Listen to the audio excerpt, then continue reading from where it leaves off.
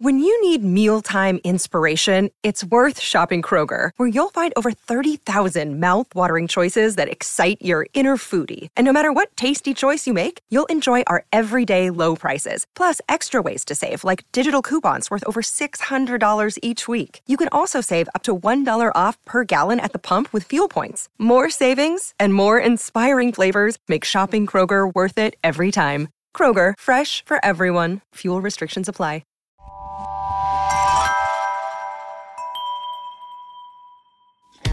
I'm Todd Jones, recovering from 30 years as a sports writer. Thanks for joining me as I sit down with some of the best sports writers of our time, who knew the greatest athletes and coaches and experienced firsthand some of the biggest sports moments of the past half-century. We'll share stories behind the stories, some we've only told each other. Pull up a seat on PressBox Access. Okay, folks, this is a special episode. So special that we're going to present it in two parts. Our guest is Jerry Izenberg, a true character and sports media legend. Nobody has stories or can tell them quite like Jerry. He's 91 years old and still writing as columnist emeritus at the Newark Star-Ledger. His newspaper career began at that New Jersey paper in 1951. Think about that. He has since written more than 10,000 columns. Jerry has won countless honors, including the Red Smith Award. He's been inducted into 16 Halls of Fame. 16! He's one of only two writers who covered the first 53 Super Bowls. He covered 55 consecutive Kentucky Derbies. Jerry's been a radio host, worked on 35 network TV documentaries. He's written 17 books, including a novel that he released in 2020. We'll discuss his full career in part 2. But in this episode, part 1, it's all about Muhammad Ali. Jerry Izenberg covered more of Ali's fights than anyone. They first met in 1960 at the Rome Olympics. He takes us inside the vicious rivalry between Ali and Joe Frazier. He takes us around the world. Jerry was there at the Thrilla in Manila, at the Rumble in the Jungle when George Foreman fell, and at Vegas on that sad night when Larry Holmes beat up his old friend. He puts us ringside and behind the scenes and tells us so much more about Ali. Okay, ring the bell. Time to hear about the greatest from Jerry Izenberg. Ali and I, of course, that was a friendship that was right. One day I said to my wife, he might be one of my 5 best friends. And she said to me, of course, she knows me, okay, who are the other 4? I couldn't name them.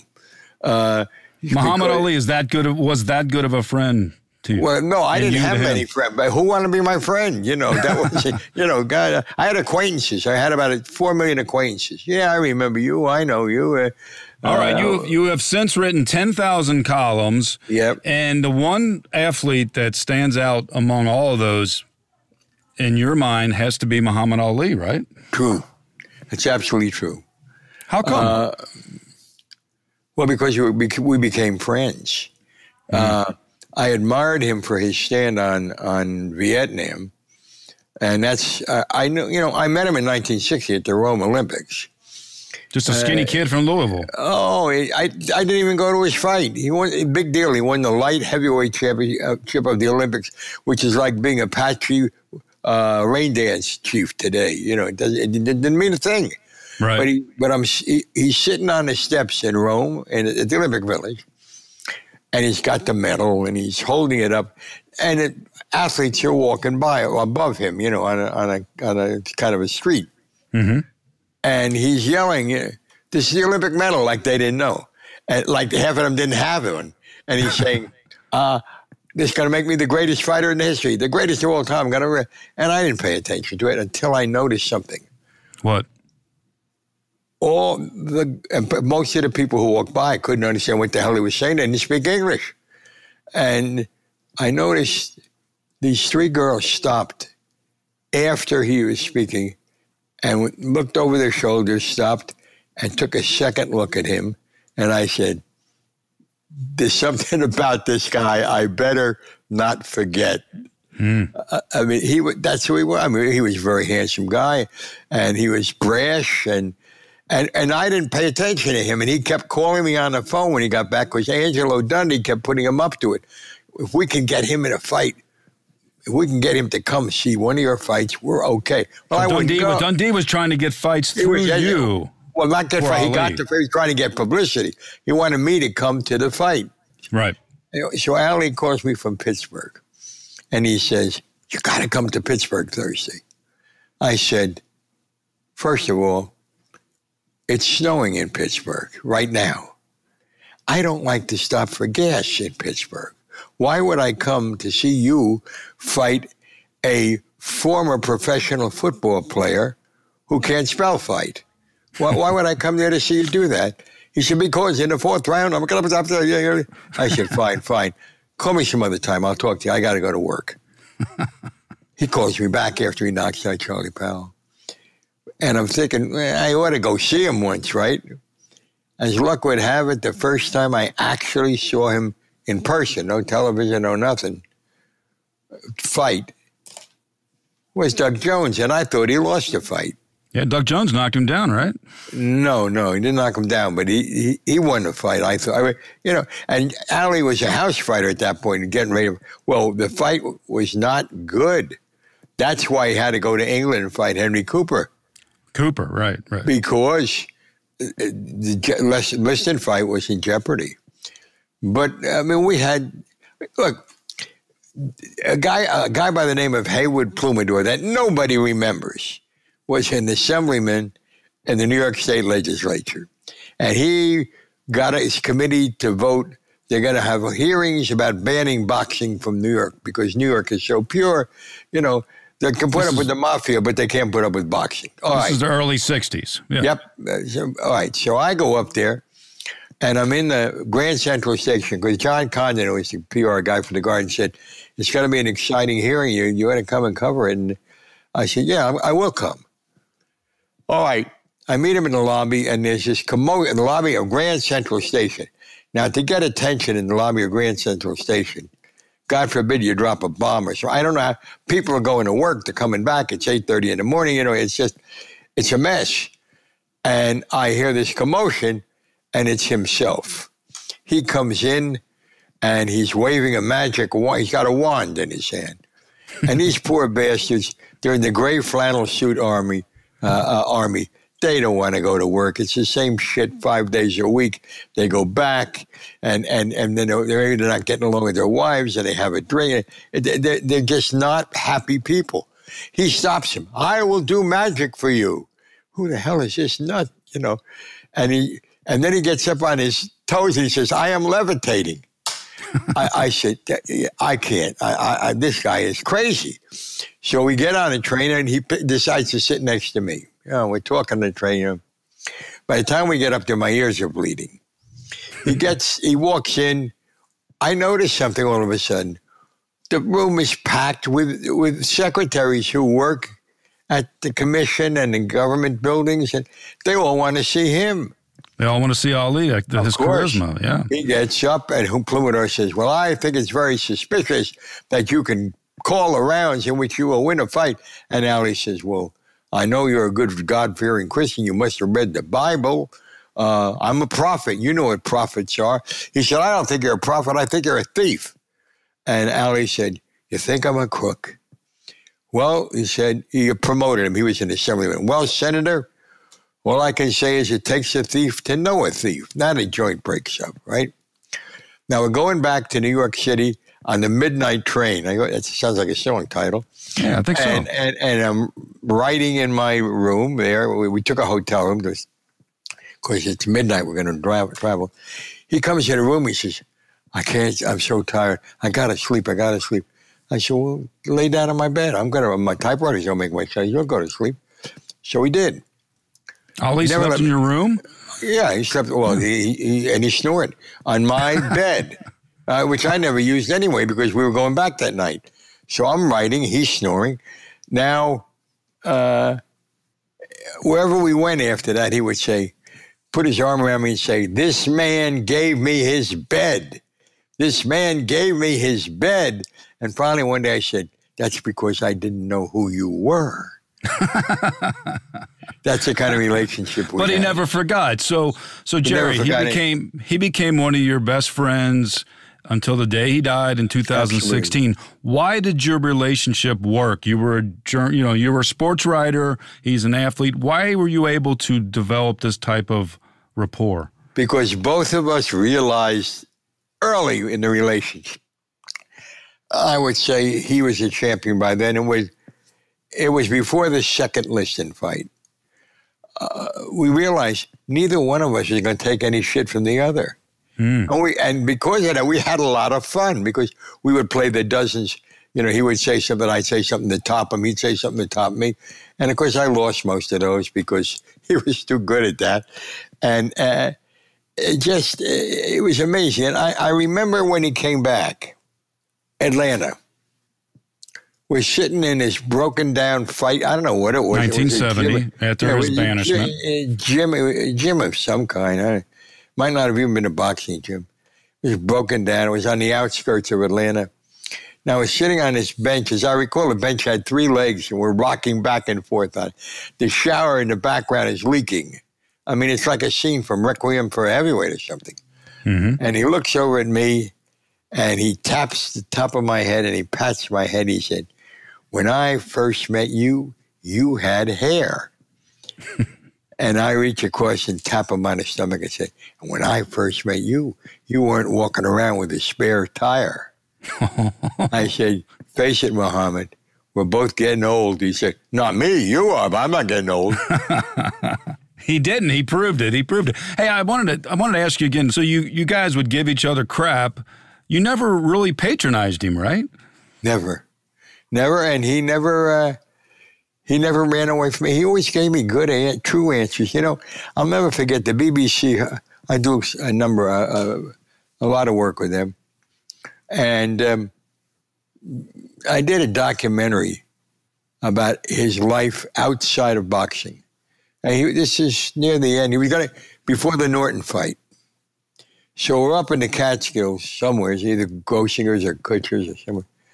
And it's drizzling. And you know that kind of drizzle where you don't mind being out and you smell the air smells clean. Mm-hmm. You smell the ozone. Yeah. We're sitting on 2 folding chairs, and I guess in Jenny Grossinger's backyard or wherever the hell it is.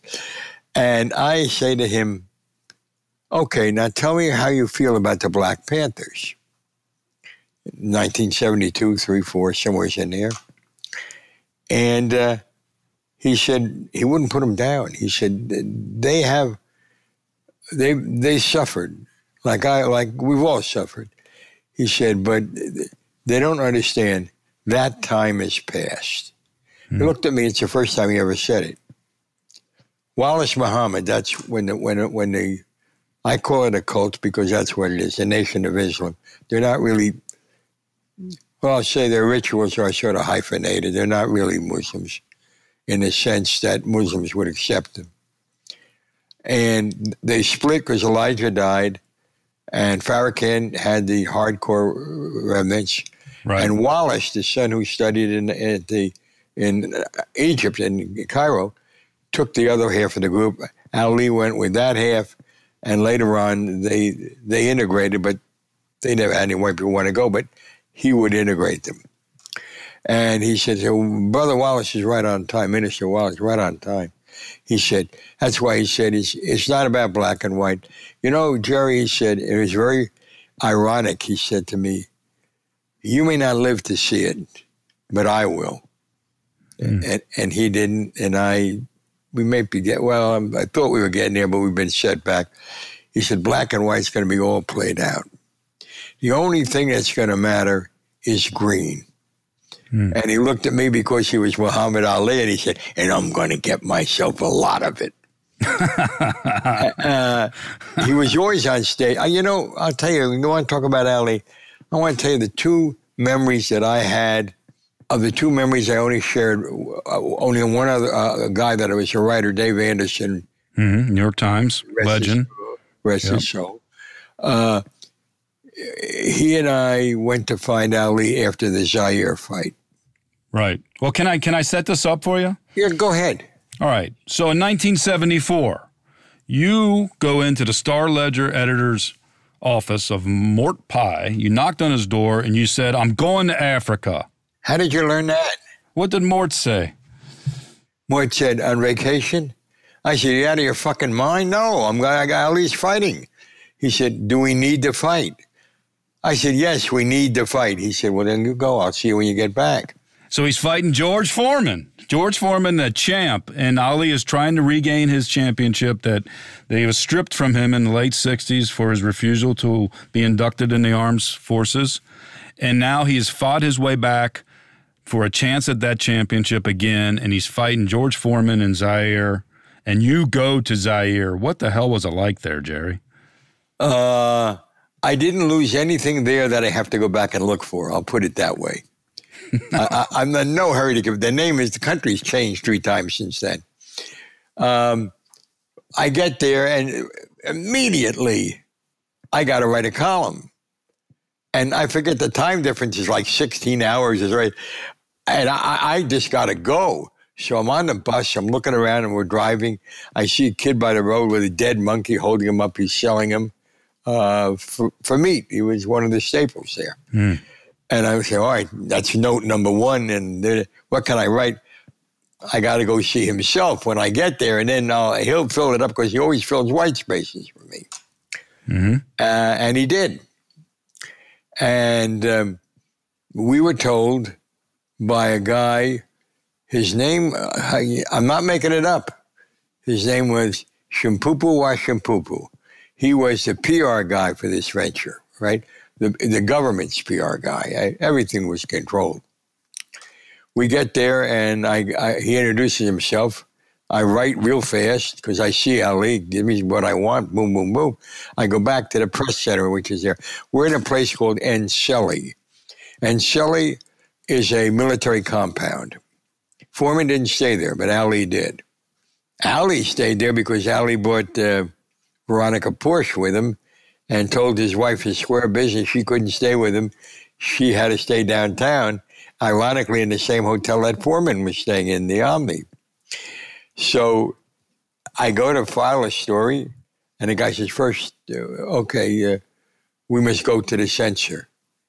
I said, did we go to war yesterday? He said, well, you go. And I now the guy says, looks at me, the guy that runs the press center, says, I can't send this.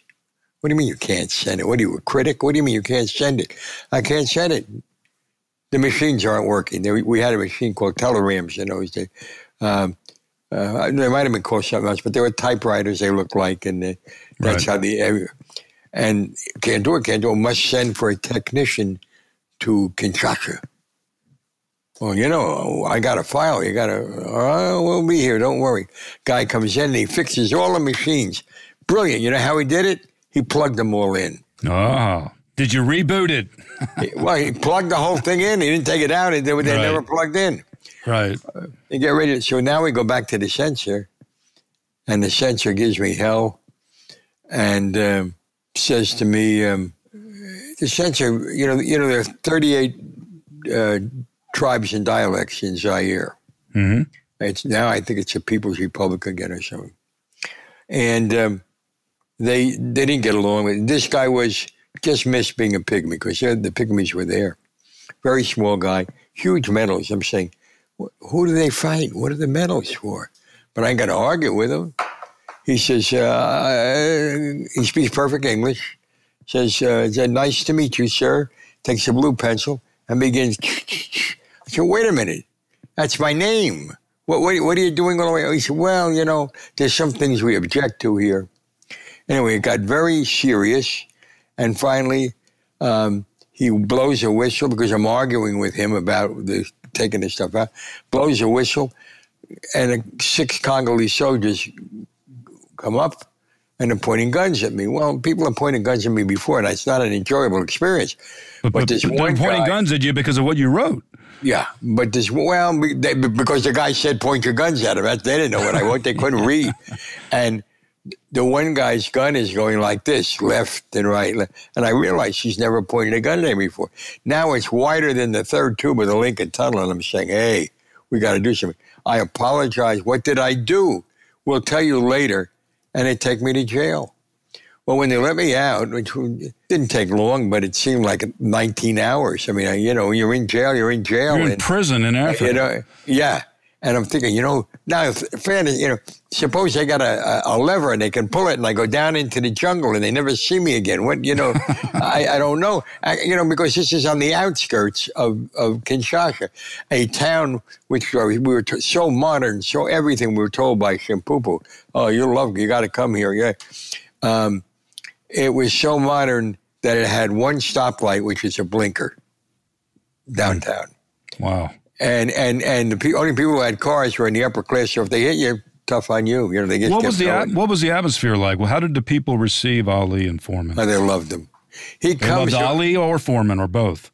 No, they didn't love Foreman. Ali made sure they didn't love Foreman.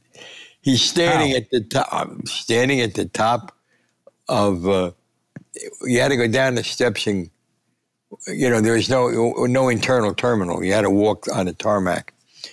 So he's at the top of the steps with Gene Kilroy, who was a business manager, a very, very dear friend of mine, lives here in Vegas now. And he says to Gene, who do these people not like? And Gene says, well, I wasn't going to say white people. I'm white. I mean, so I said the Belgians. Ali couldn't say Belgian. He said Belgiums. And because he had fought, the bronze medal guy was a Belgium, according to Ali, in the Olympics. Mm-hmm. So he says, the Belgians. So he stands there with his hands in the air and he says, George Foreman is a Belgian. And all of a sudden, Ali, Boumaier. So he says, what does that mean? Because you're asking me what it means? They get an interpreter. He said, Ali, kill him. And he goes, Ali, Boumaier. And then wherever he went, wherever he walked, the people would gather and yell, Ali, Boumaier. One guy was for Foreman, and he said, Foreman, boom. And that's the way most of the world felt about that fight. Yeah, they thought Foreman was going to win this easily, right? The irony of that fight, we had about maybe 40 newspaper guys. I'm talking about Americans, basically, Canadians, Americans. The other guys I never counted. And only two of them, they take the AP poll. Two guys picked Ali to win the fight by knockout. One was Jerry Lisker, the sports editor of the New York Post, and the other was Jerry Eisenberg. And this is how it happened. About 10 days before the fight, I said to Lisker, who was my traveling buddy all the time, kept trying to get me out of trouble, not very successful at that. And I said, let's go up to Deer Lake and push his buttons. Let's see what he's getting ready to go, and we're going to go 10 days later. This is Deer Lake, where Ali was training in Pennsylvania, right. So we go up to Deer Lake. I knew something that Lisker didn't know, and very few people knew because Kilroy told me the last 3 years or 2.5 years before he went into exile, and shortly after that, he had traumatic arthritis in both hands. And he stopped when he went to fight Foreman. He about 2 years before he stopped hitting the heavy bag. Because of his hands, yeah. And if you look there, outside of the guys who couldn't even hold their own hands up, he wasn't knocking anybody out either. He'd wear them down, they'd faint finally, by attrition. So we're standing in the doorway, and I swear, that's when I was convinced, this son of a bitch, rest his soul, my buddy, had eyes in the back of his head. Because he never turned his head. I swear, he knew that we were standing in the doorway. He's banging away on the heavy bag. Boom, boom. I'm saying, what the hell is going on? Because he hadn't hit him so much. Bang, bang. I'll knock that sucker out. I will knock that sucker out. I will be the greatest of all time. Oh, hi, fellas. That guy, he'll never convince me he didn't know we were there. That was a performance art, right? And he says, I'll knock him out. Well, then I find out Gene took him to Philadelphia to a guy, a doctor, I don't know his name, but I wish I had him now in my back. Tremendous. And he said, don't take any more shots, none. And that was a Slammer to Fight doctor and he said, no, you're going to soak your hands in hot wax 3 to 5 times a day, as hot as you can take it. We're not going to cure it, but I guarantee you by fight time, you can throw the punches, they won't hurt, and you'll be okay in the fight. So he did that. He soaked his hands in the hot wax. So I knew this now when we're leaving. As we're leaving, Jerry says to me, "Did you learn anything today?" I said, "Yeah, I learned. I'm picking Ali by knockout in the 8th round. I think he knocked him out I picked him in the 9th, he knocked him out in the 8th. We were round off, but that's just a luck thing." Right. So he said, one of the great upsets ever. Yeah. Yeah. He said, "Well, why would you do that?" I said, "Let me tell you something. You saw what happened in there." Then I told him about the arthritis. He says he's going to knock him out a long time ago. And I never thought I would be quoting Ali's poetry. But he said to me, "If I say a mosquito can pull a plow, don't argue, hitch him up." I said, I'm hitching my prediction to that statement. And boy, when it happened, it was, Lister and I slapped palms. We both had there were 30 guys made selections. One other guy picked Ali by decision. The other guy, we were the only guys, and we picked it by knockout. What did you think, Jerry? What did you think as the fight unfolded when Ali started doing the rope-a-dope strategy? What did you think was going on? And did you think? Well, first of all, let me tell you, I have a different opinion. I don't call it strategy because he got hit in the first round. Now, when Foreman hits you, he hits you. So he went to the ropes to figure it out. Well, he's standing there like this, trying to say, all right, now what am I going to do? Because that's the way Ali thought. And Foreman is winging these punches. He's going to get through these 2 gloves. Going to get through the 2 gloves. I mean, you couldn't get through there with a mortar because Ali's holding his hands. I mean, he doesn't hit him in the stomach. He's going through the 2 gloves because he was stubborn. And he admitted that to me years later. Ali says, well, this is not so bad. Let him punch himself out. The arms are heavy, big muscles. You punch like a girl. Boom, boom, boom. You still haven't hit me. Boom, boom, boom. You could hear Ali. Could you hear Ali saying that? No, but he told me that later. Yeah. And Foreman told me that. Foreman told me he came up to him before the fight and said, "You punch like a girl." And Dundee and the Brain Trust is yelling, "Get off the ropes, get off the," which I probably would have yelled if I were a corner man, "Get off the ropes." By the 4th round, Ali realized he wasn't getting off those ropes. Came and said, "Everybody here, shut the hell up. Just shut up. I know what I'm doing." Because Angelo was a great PR man, and Angelo was a good trainer, not a great trainer, but he was great during the fight. Mm-hmm. The guy's doing this, you should do that. That's when he was really earned his money. Ali trained himself as far as, do I want to box today? Do I don't want to? Okay, so now the punch is coming. All during the fight, Lister, by that time, Lister hadn't taken over the New York Post yet. Mm-hmm. He was the sports editor of the London Sun because Murdoch wound up owning both papers.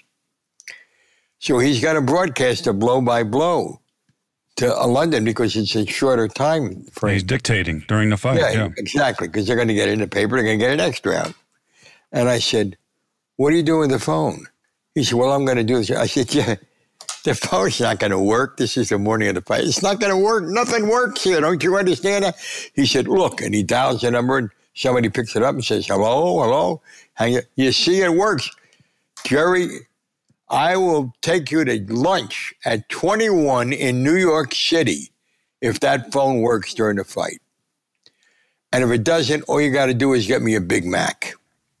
That's how sure I am. Well, all during the fight, he's saying, he's on the ropes. I don't know why he's there. "Can you hear me?" "Yes, I can hear you." He's not getting tired. I think he's hurting Ali. He's won everywhere. "Can you hear me?" "Yes, I can hear you." And this goes on all through the fight. Bing, bang. Right cross, sneaky right-hand lead, left hook, right again, but he's going down by that time. And as Lister, he's going down, looks up, "Can you hear me?" And across the ring, the Belgian technician says, "Yes, I can hear you." He has broadcasted the entire fight from one end of the ring to the other end of the ring, and it's never got to London. And that fight was better than Ali Foreman. Jerry went across that ring because Jerry had been a boxing scholarship holder at San Jose State. But the whole, anyway, it ends. Now, one of the two it ends. I mean, Ali wears him down. I mean, the rope-a-dope works. Foreman tires out. Ali knocks him out. What was it like at that moment when Foreman fell to the canvas? Well, it was, first of all, it was like chopping down a California redwood. He fell in sections, like his ankles hit the ground, then his knees hit the ground, then his chest hit the ground. He says today he thinks he might have beaten the count. I don't think he beat the count. And he had no inclination to be. And like he said to me, I know he knew it because later on, years later when he won back the title, he said, I should have died. I should have gotten up and died not to lose that title right then and there. What was the crowd's reaction when it was official? Well, the whole crowd was pro Ali. There were there were a number of American celebrities in it who couldn't refrain from posing, even in Africa when people didn't know who they were. Several American novelists were there. Norman Mailer and others. Yeah. But anyway, it ended. Everybody goes crazy. Now, one of the two most poignant moments I ever had with Ali transpires here. After the fight. It pours rain, an African rain. If that had rained an hour earlier, there'd have been no fight. I mean, it was incredible. But this is Africa. When it stops, the sun is getting ready to rise. So I say to Dave Anderson, well, he's gone. And I said, it was so rushed. I'd like a second shot at this, maybe, for a follow for tomorrow. Let's go find him. And Dave said, well, if you know where he is, there's like 3,000 acres on this military thing. So I said, I think I know where he'll be because I know him. Something about the river is mystic to him, the Congo River.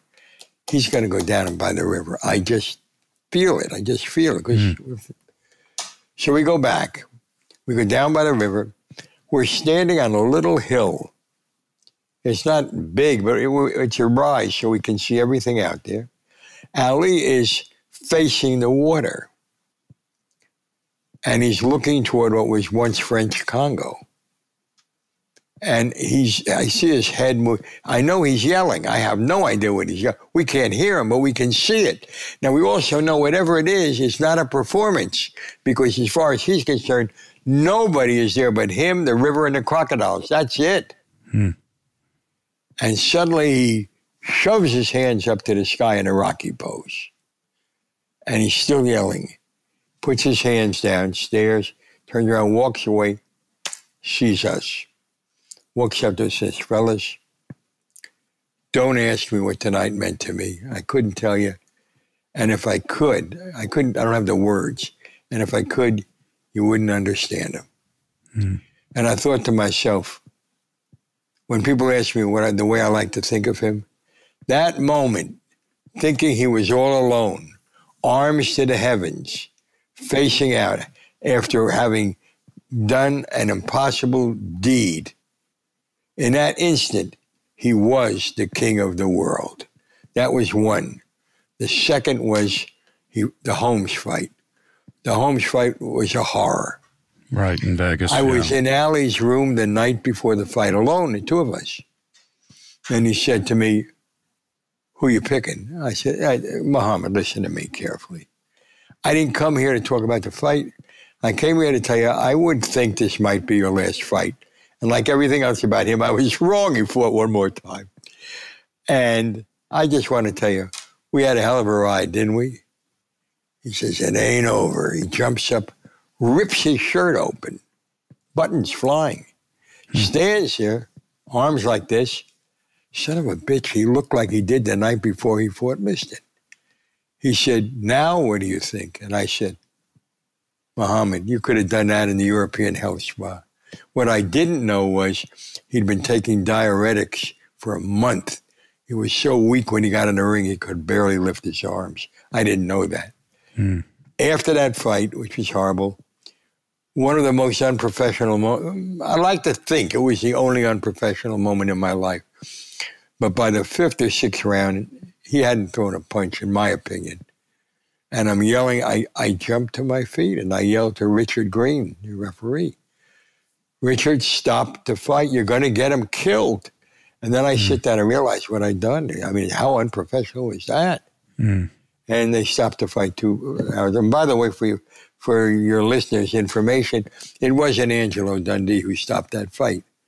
It was Herbert Muhammad, the manager, who was sitting 5 rows back and got a gopher and said, go down there and you tell Angelo, this stops now. Yeah, what a horrible night when Holmes beat him. Yeah, I gamble, I lose, because naturally that's why these buildings in Vegas still are standing. I sneak into because the guy at the door knew me. I sneak into the showroom, and Sinatra is there as the featured attraction. And by the way, in the sign outside, Sinatra was second banana. It was Ali Holmes on top, and then that was Sinatra in the showroom. And he's talking about he just came from Ali's room, and he was a great man, and we said, and I don't want to hear this shit. So I walk out and I gamble, I lose. I gamble some more and I lose some more. Now I'm really pissed off at I'm pissed off at Caesars. I'm pissed off at Ali for having fought. I'm pissed off at the fact that Holmes was in an embarrassing position he didn't want to be in. Yeah, because Holmes loved Ali, yeah. So I go into, loved him so much, and when Ali gave him a black eye as a sparring partner, he wouldn't put beefsteak on it. He wanted everybody to see the black eye when he got home, because it came from Ali. All right, so I go into the men's room. It's like 3:30 in the morning.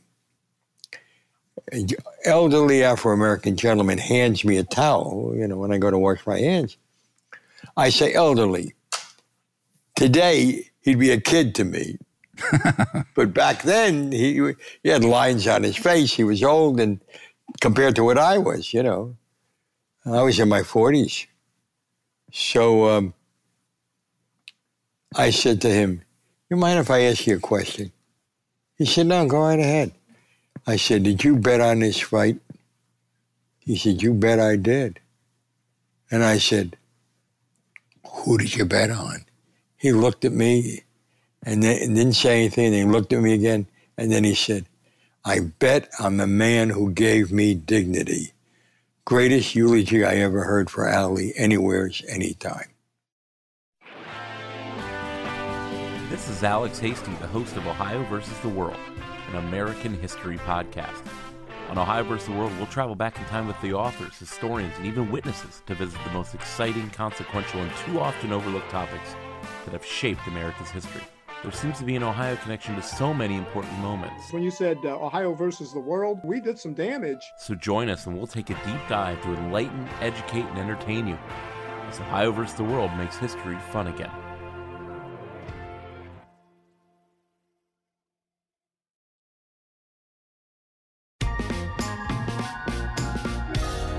All right, Jerry, so you were ringside at one of the most famous fights ever, the Rumble in the Jungle, when Ali regains his championship from George Foreman.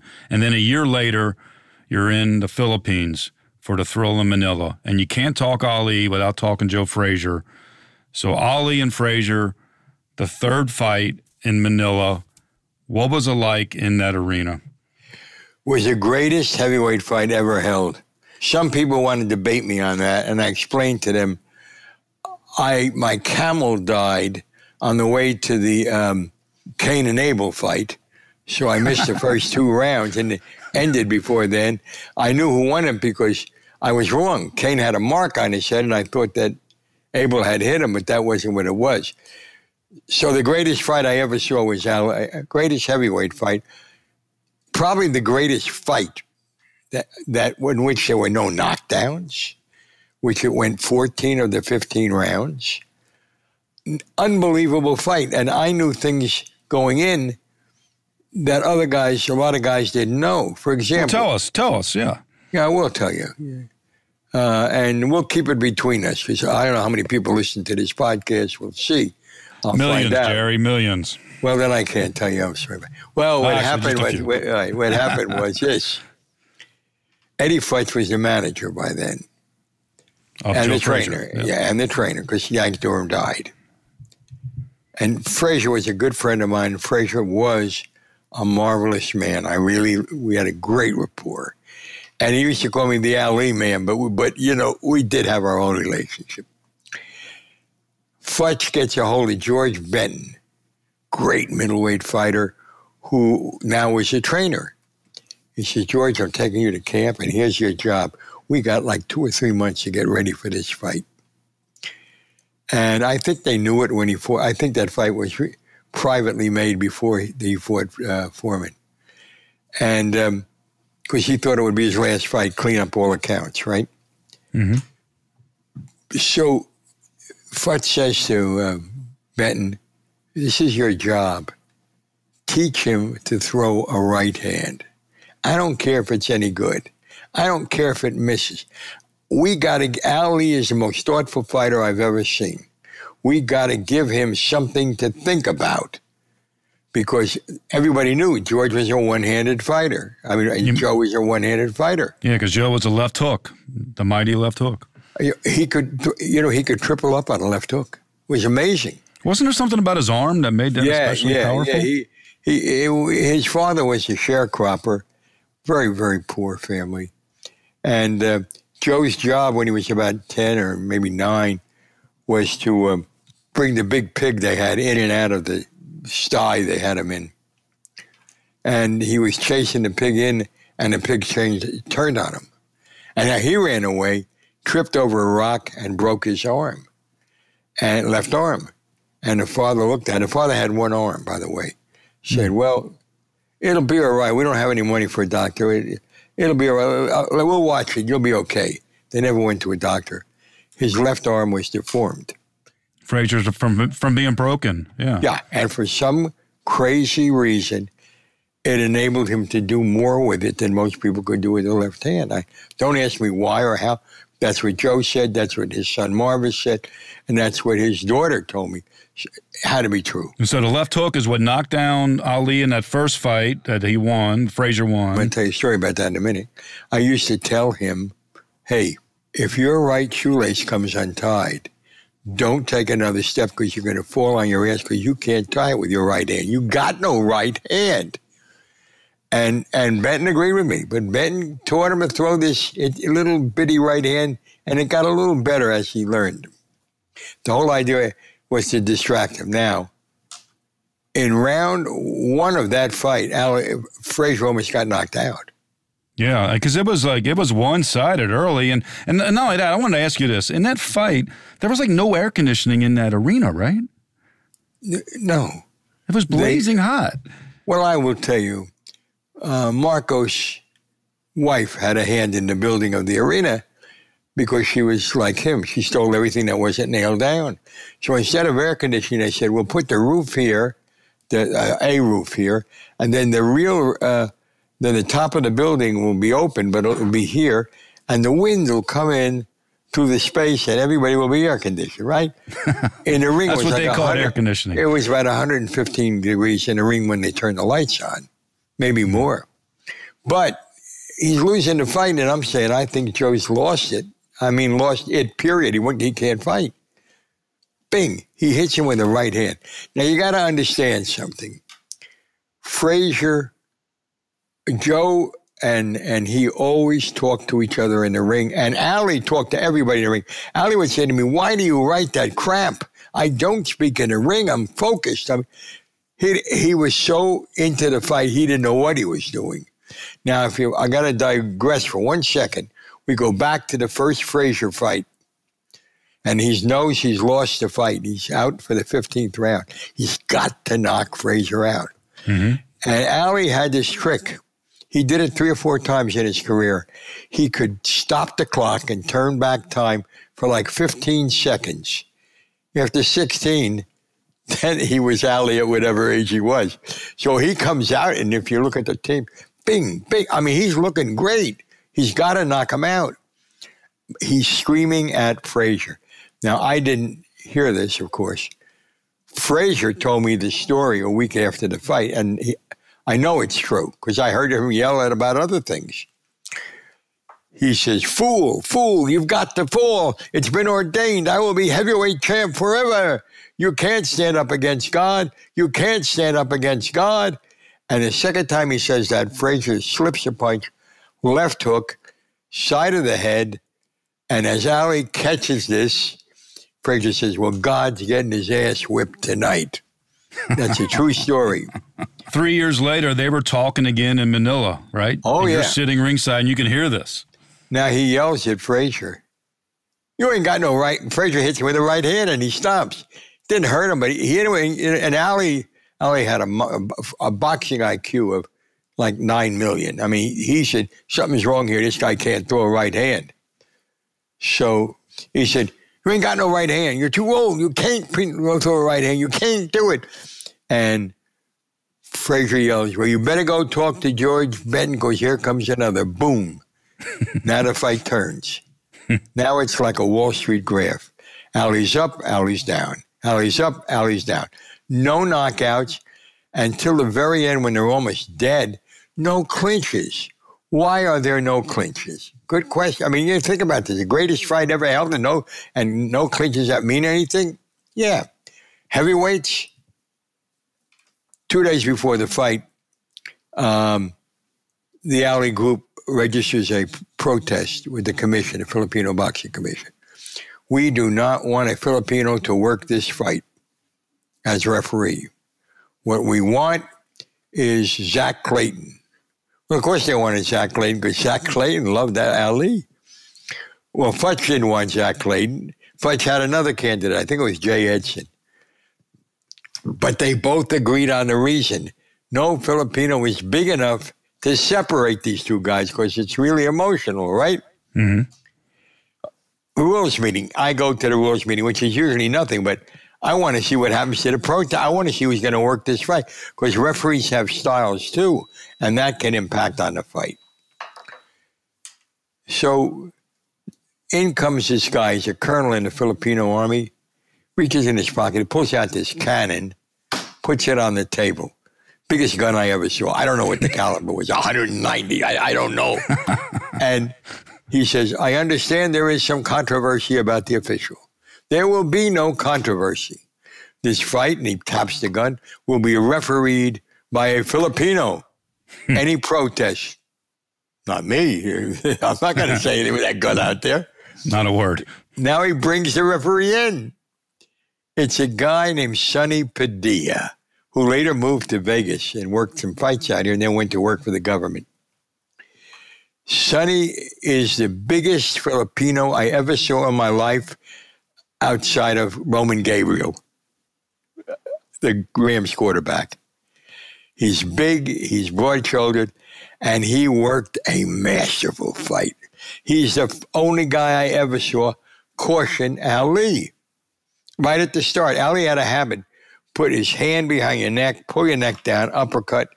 He put the hand there. The uppercut never came because he jumped in and said, next time, I'll throw you out of the arena. He controlled the fight. Frazier hit him low, same round. Next time, I'll throw you out of the arena. So they didn't clinch. They were afraid of this guy. It was marvelous. And up and down, up and down, up and down. And now we get to like the 12th or 13th. I haven't seen the fight for a while. I got a copy of it. I watch it a lot. And now Frazier's in trouble because his eye is starting to close.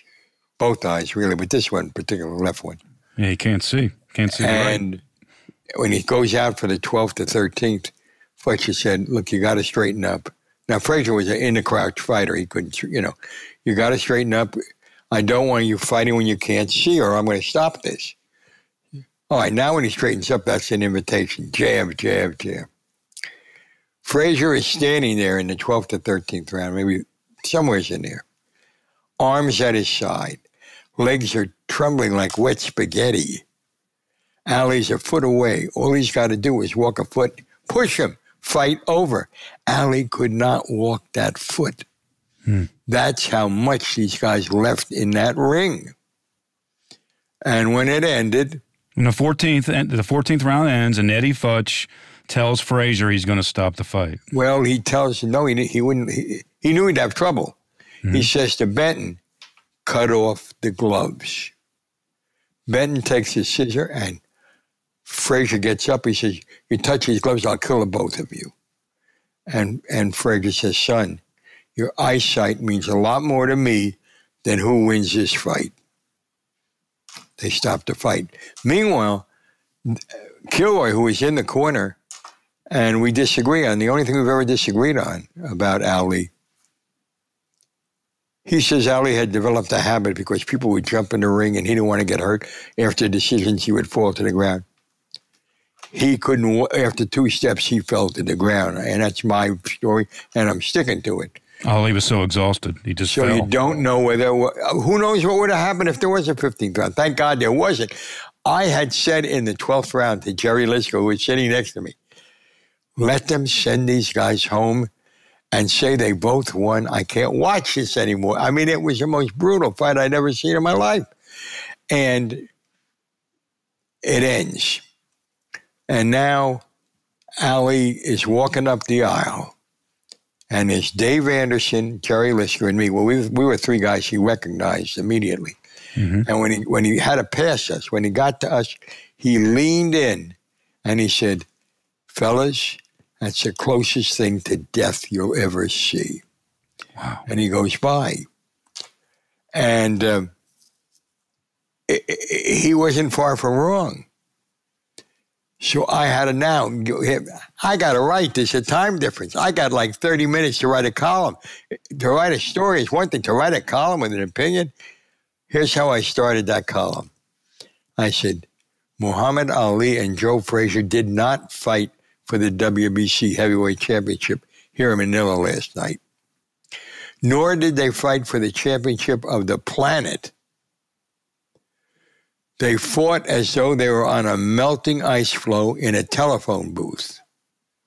And what they were fighting for was the championship of each other. Mm. And in my opinion, that never has been and never will be settled. Mm. That was pretty good. You did an amazing job summing it up there, Jerry. Under the gun, too, man. if I had time to think, it might not have been that good.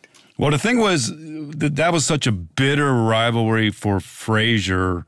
It never really his bitterness about Ali never went away, right? Like 25 years later, Didn't Ali ask you to tell Frazier that he was sorry? They had a phony reconciliation at one point, but it was phony. 25 years after the fight, I'm saying, still the best fight I ever saw. And I've seen a few thousand fights.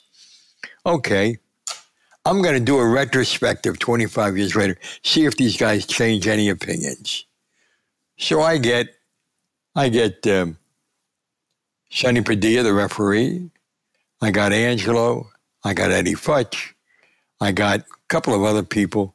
And I got the fighters. Now, first I call Ali. He says, I don't know why he's mad at me.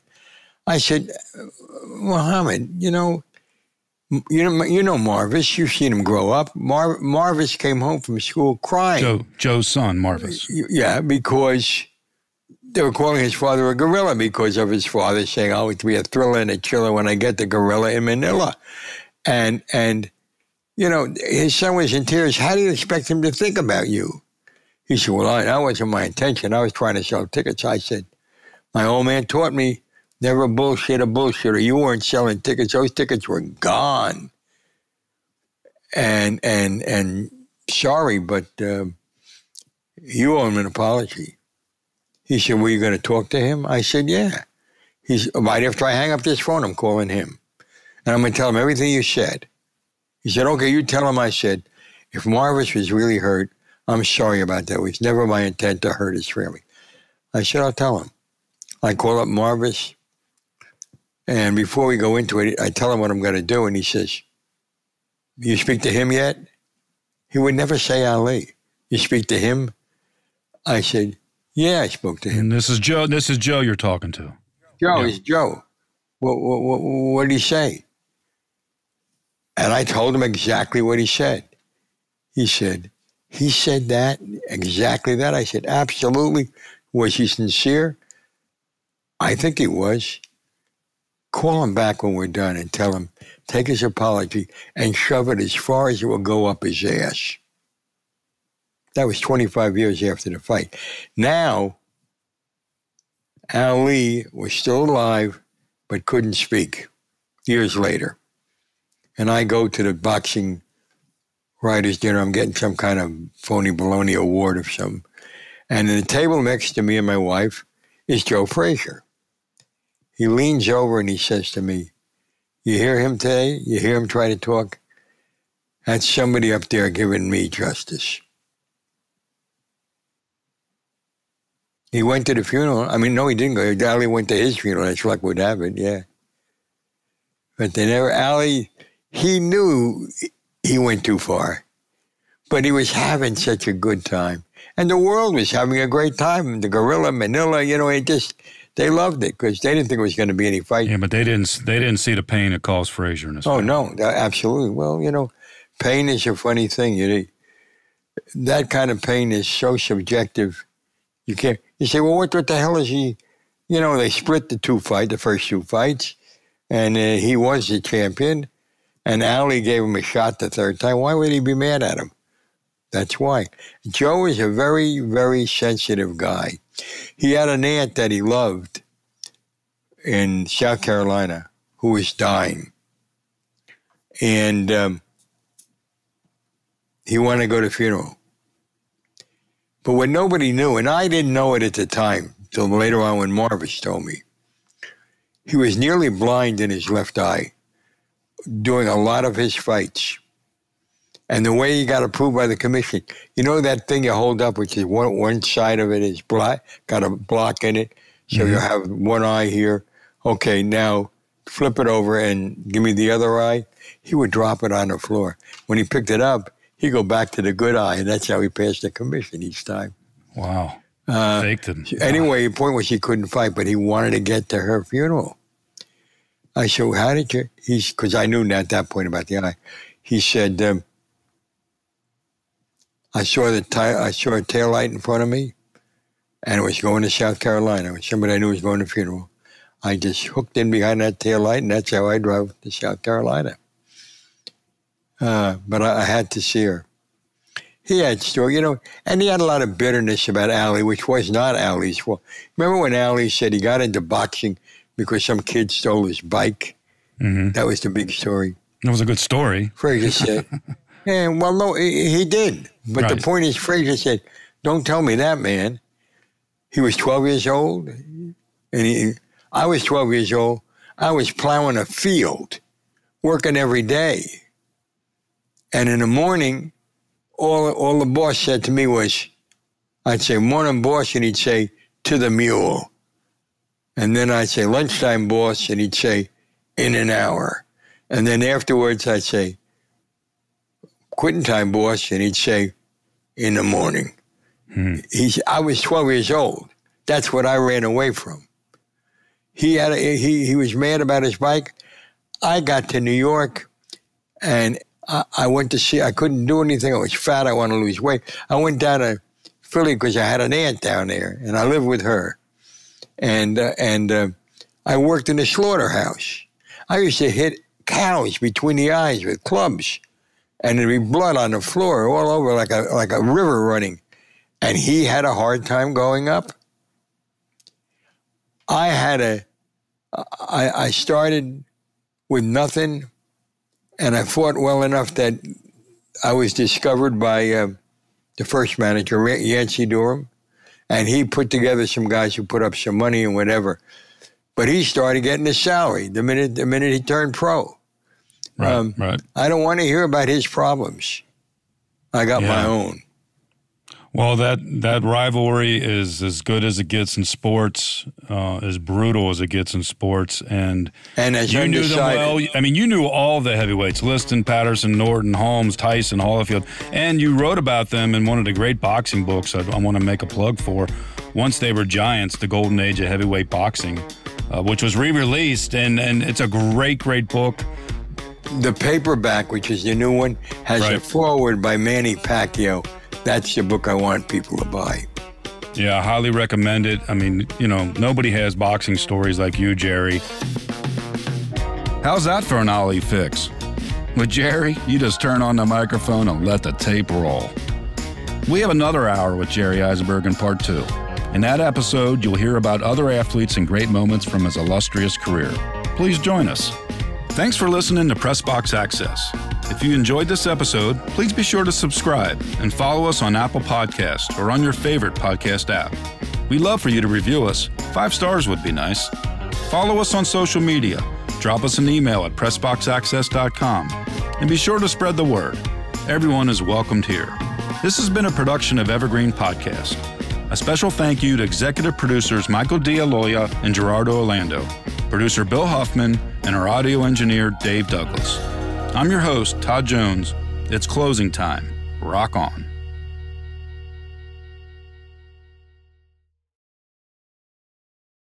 Get ready, race fans, because the ultimate NASCAR experience is about to hit the airwaves. Welcome to Pit Pass NASCAR, the podcast that takes you deep into the heart-pounding world of NASCAR racing. Join us each week as we bring you closer to the NASCAR action with exclusive interviews and all the news and rumors you need with your favorite drivers, team members, and industry insiders. So whether you're a fan of super speedways, short ovals, or road racing, or you've just watched Talladega Nights, Pit Pass NASCAR is the podcast you've been waiting for. Get ready to fuel your passion for NASCAR like never before. Subscribe now to Pit Pass NASCAR on your favorite podcast platform or head to evergreenpodcast.com and get ready to join us. Launching in the fall on Evergreen Podcast Network. Follow us on social media at PitPass_NASCAR to stay up to date with everything you need to know about the podcast.